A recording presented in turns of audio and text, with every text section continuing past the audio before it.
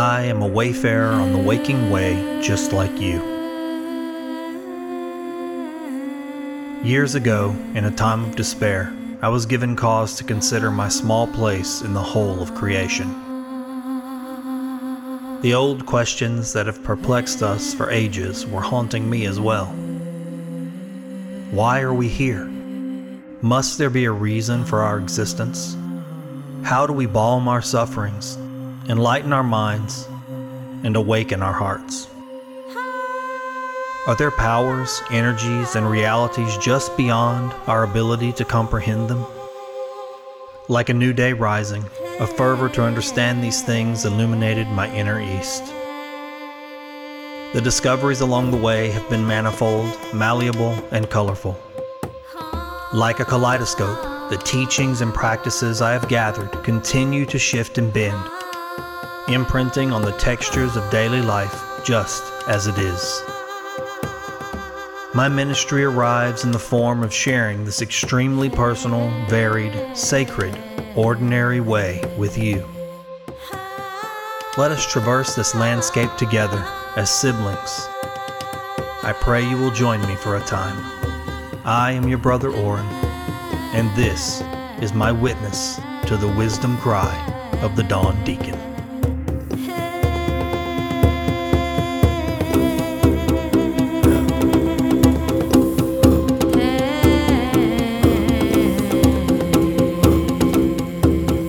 Good morning, my friends.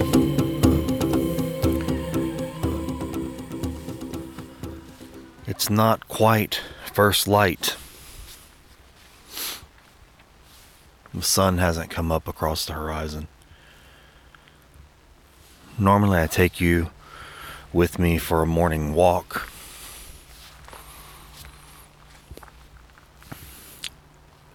In fact, I hadn't considered that I would talk with you this morning. Not in the normal space that I usually share with you.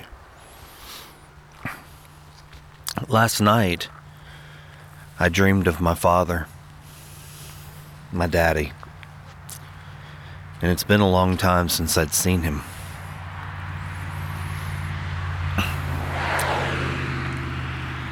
In fact, just to take a pause, you'll be able to hear some traffic on the country road next to where I'm at the moment.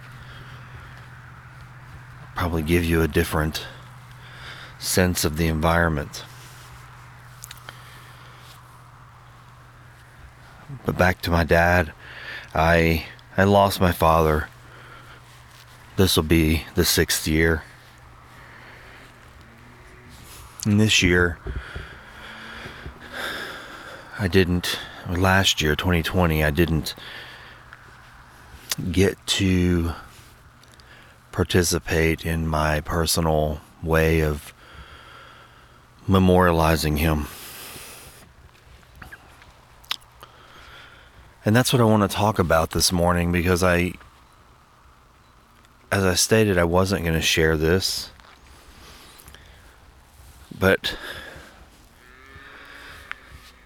several conversations I've had recently in certain circles makes me realize that I'm not alone in the particular way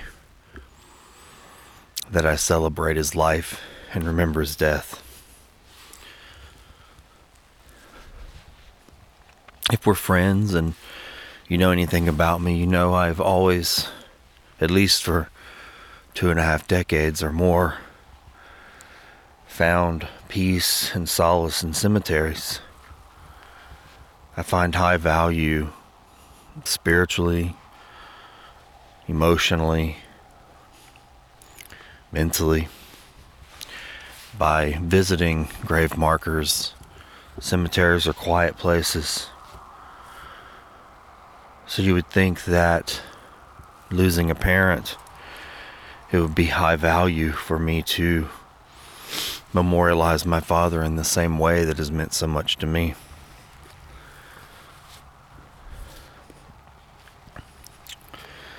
My father was cremated. It was his request. Not written, but told to me and a few others. The reality and the truth is, when my father died, he had been sick for a long time with mystery illnesses cascading, and it had taken a toll on my family, particularly my mother, financially and emotionally, because she was his primary caregiver. So when my father died, which it actually was sudden, he had seemed that he was going to get better to some degree, and then within days that plummeted off of a cliff and he was gone. I pulled together the resources that I could to offer him a beautiful memorial service, pay for his cremation that he had requested. I did everything I could with what I had to offer him a proper send-off into the mystery.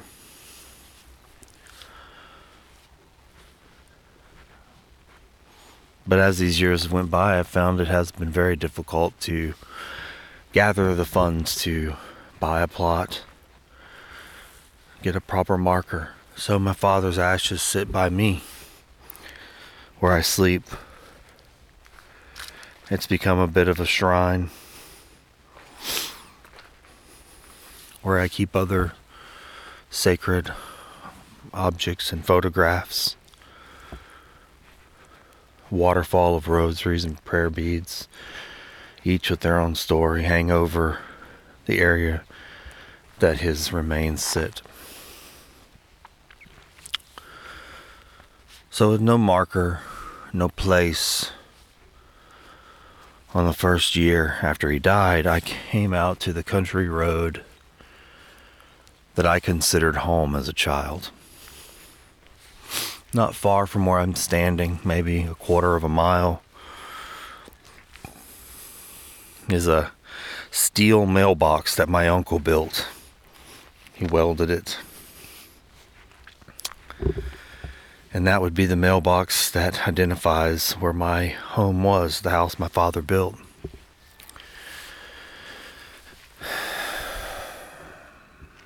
It's not ours anymore. It's long since been acquired by someone else. The woods that I played in as a child, where I camped with friends, where I walked alone many days.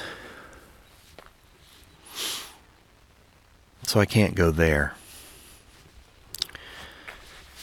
But where I'm at this particular intersection is an offshoot from the country road that was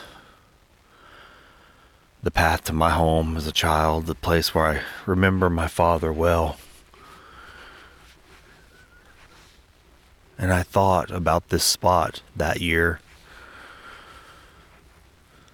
25 years ago, when I had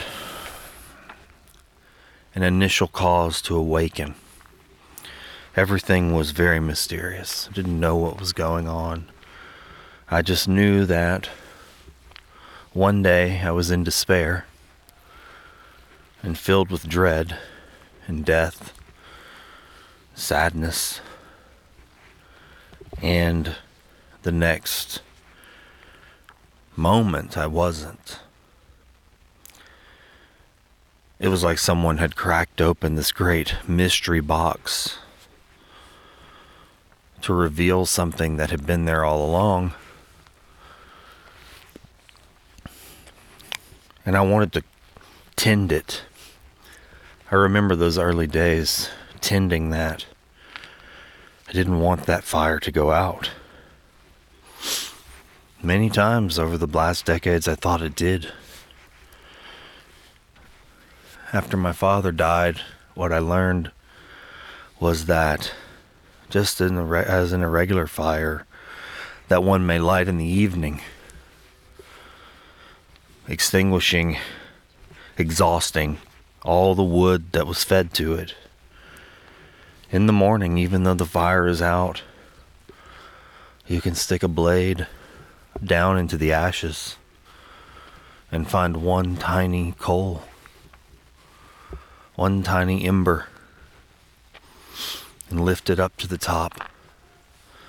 Place it on a bed of whatever you have. Small pieces of your life. Grasses and twigs. It's all it needs is just a small part of what you have. To give it, to feed it. You blow on that little ember with your breath, your sacred breath. The thing that gives you life. Your spirit. And blow across the coal. And the fire. The original fire. We'll start again. And the more of your life you feed the fire, the larger the fire becomes. I often think of something that Jesus said about how he came to light the world on fire. And oh, how he wished it was already burning. So many people have interpreted that scripture many ways, but when I read it, or think of it, I think of that small ember and that small fire. And in a way, this country road, this little intersection, is just one of those small pieces of life that I've thrown back into the fire. It was a part of my original fire. I used to come walk here when I was trying to cultivate that flame years ago. I would leave my parents' home and at sunrise. Perhaps that's where I fell in love with the sunrise. These pastures. These cows chanting in the fields. Maybe you even hear them now. The sun's rising. I'm starting to see their silhouettes. But I would walk to this intersection and then walk down it, climb over the barbed wire fences up to the gullies. And then walk down the gullies and sit out in the privacy, the nature, with all the creatures and the light playing on the water.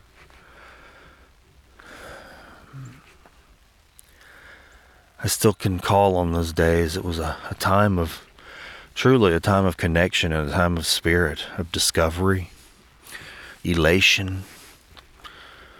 I believed in those moments that would last forever. That whatever I had found was permanent and fixed. I didn't realize that it was flowing more than I really could understand. Life was going to keep moving. Troubles were still going to come. Troubles far worse than anything that had caused my original despair.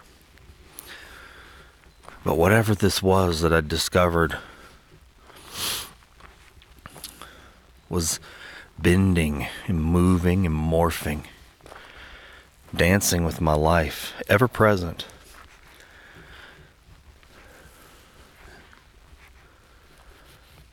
So even though this road, this intersection,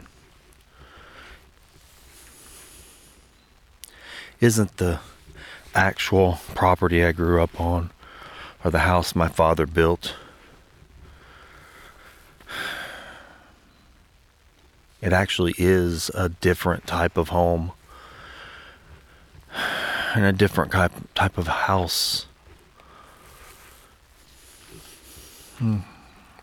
It's a temple. There's no walls here, like anywhere. There's garbage on the side of the road, cans and paper wrappers, construction materials.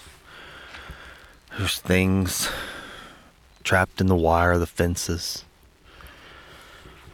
before the sun rises, all of this will be in silhouette, and it'll be just a hint of what's about to come. Stop signs and power lines on the highway. Brother cows,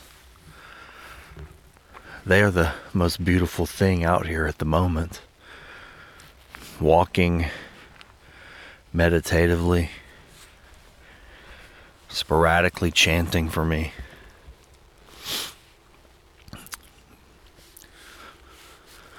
Hundreds of cars will drive by this intersection today and think nothing of it.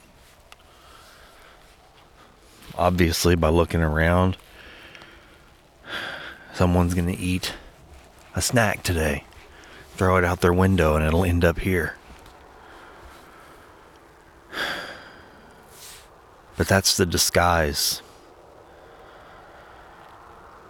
There's something else going on here and anywhere.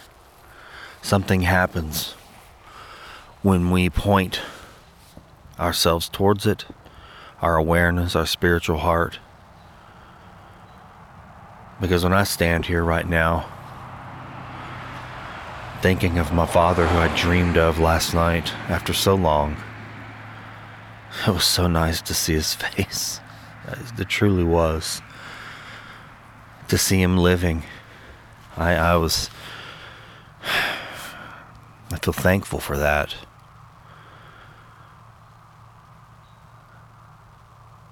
This spot is living.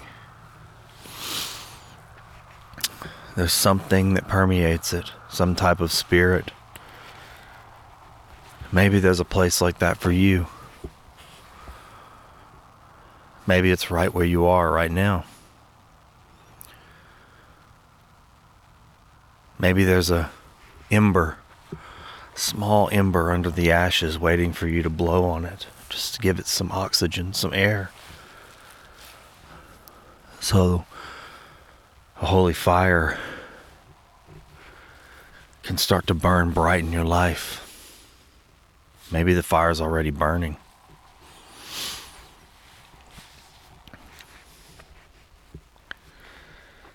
Maybe I'm talking about two different things. One is memento mori, remembering that you too must die. So it's so important to live. But maybe I'm talking about, or maybe I should say it this way, that I'm talking to you, whoever you are, that's been through something like what I described to you. Maybe you've lost someone. Maybe you don't have a place or space. Maybe you've moved away from their memorial marker. Maybe it's time for you to cultivate something in your life. A new place, a new space where you can connect with them. Maybe it's time to build the temple inside yourself, erect a shrine to them.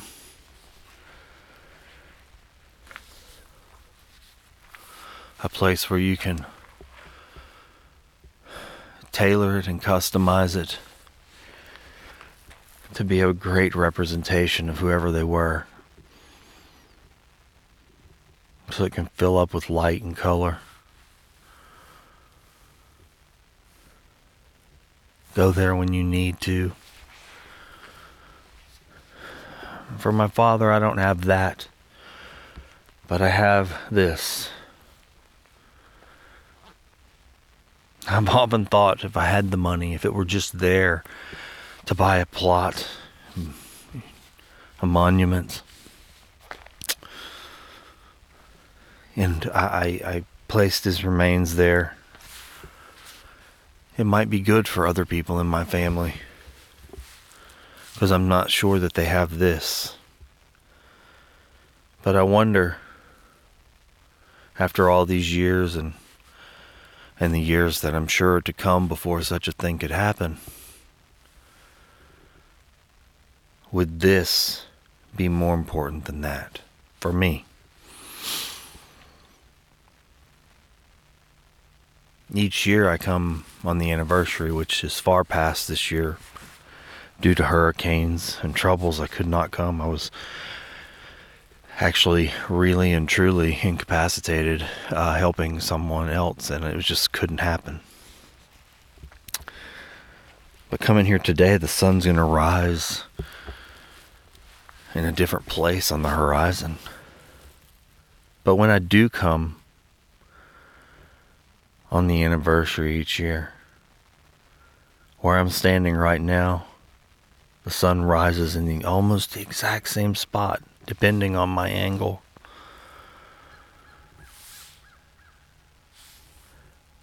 How beautiful is that?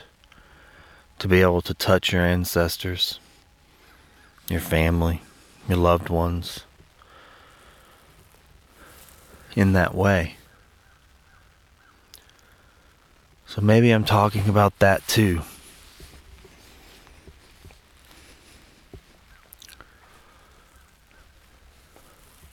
Making things sacred. Anything.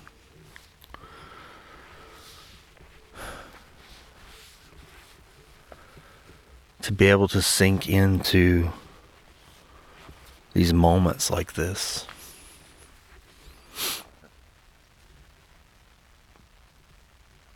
I don't know how to tell you to do that. There are plenty of teachers out there that can offer advice, tips and tricks.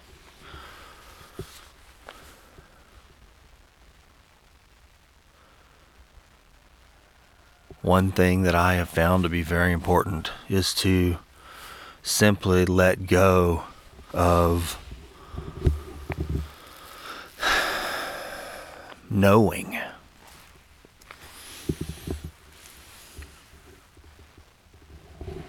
I just simply let go out here. Maybe the sun is just rising. And that's okay. If there's more to it than that, that's okay too. If I love someone, can I allow this sun, this beautiful moment with them, this sacred little space to affect my daily life, so I can carry that person into that daily life, heal old wounds, serve someone in their honor. Just sit and contemplate what they may have thought about something based on what you know.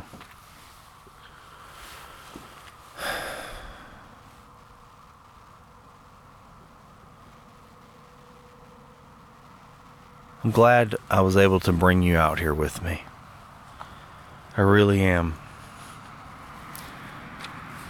No one's ever been here with me before. Each year when I do come on the anniversary, I always think how simple it is. Usually just sit here and wait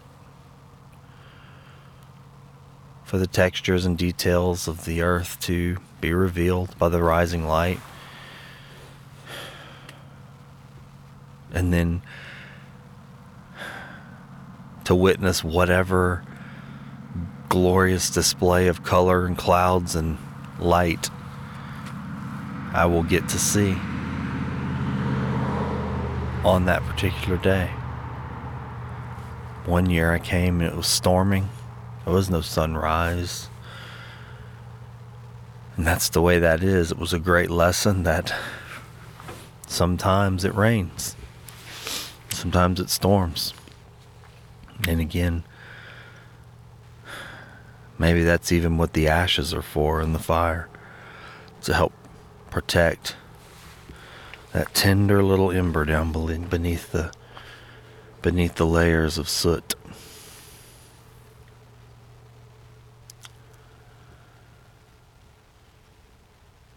Thank you so much for taking this time to walk with me this morning, to be with me in this very, very special place.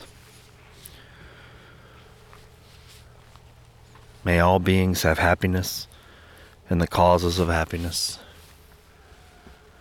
May all beings be free from suffering and the causes of suffering. May we all rejoice in the well-being of others. And may we all live in peace, free from greed and hatred.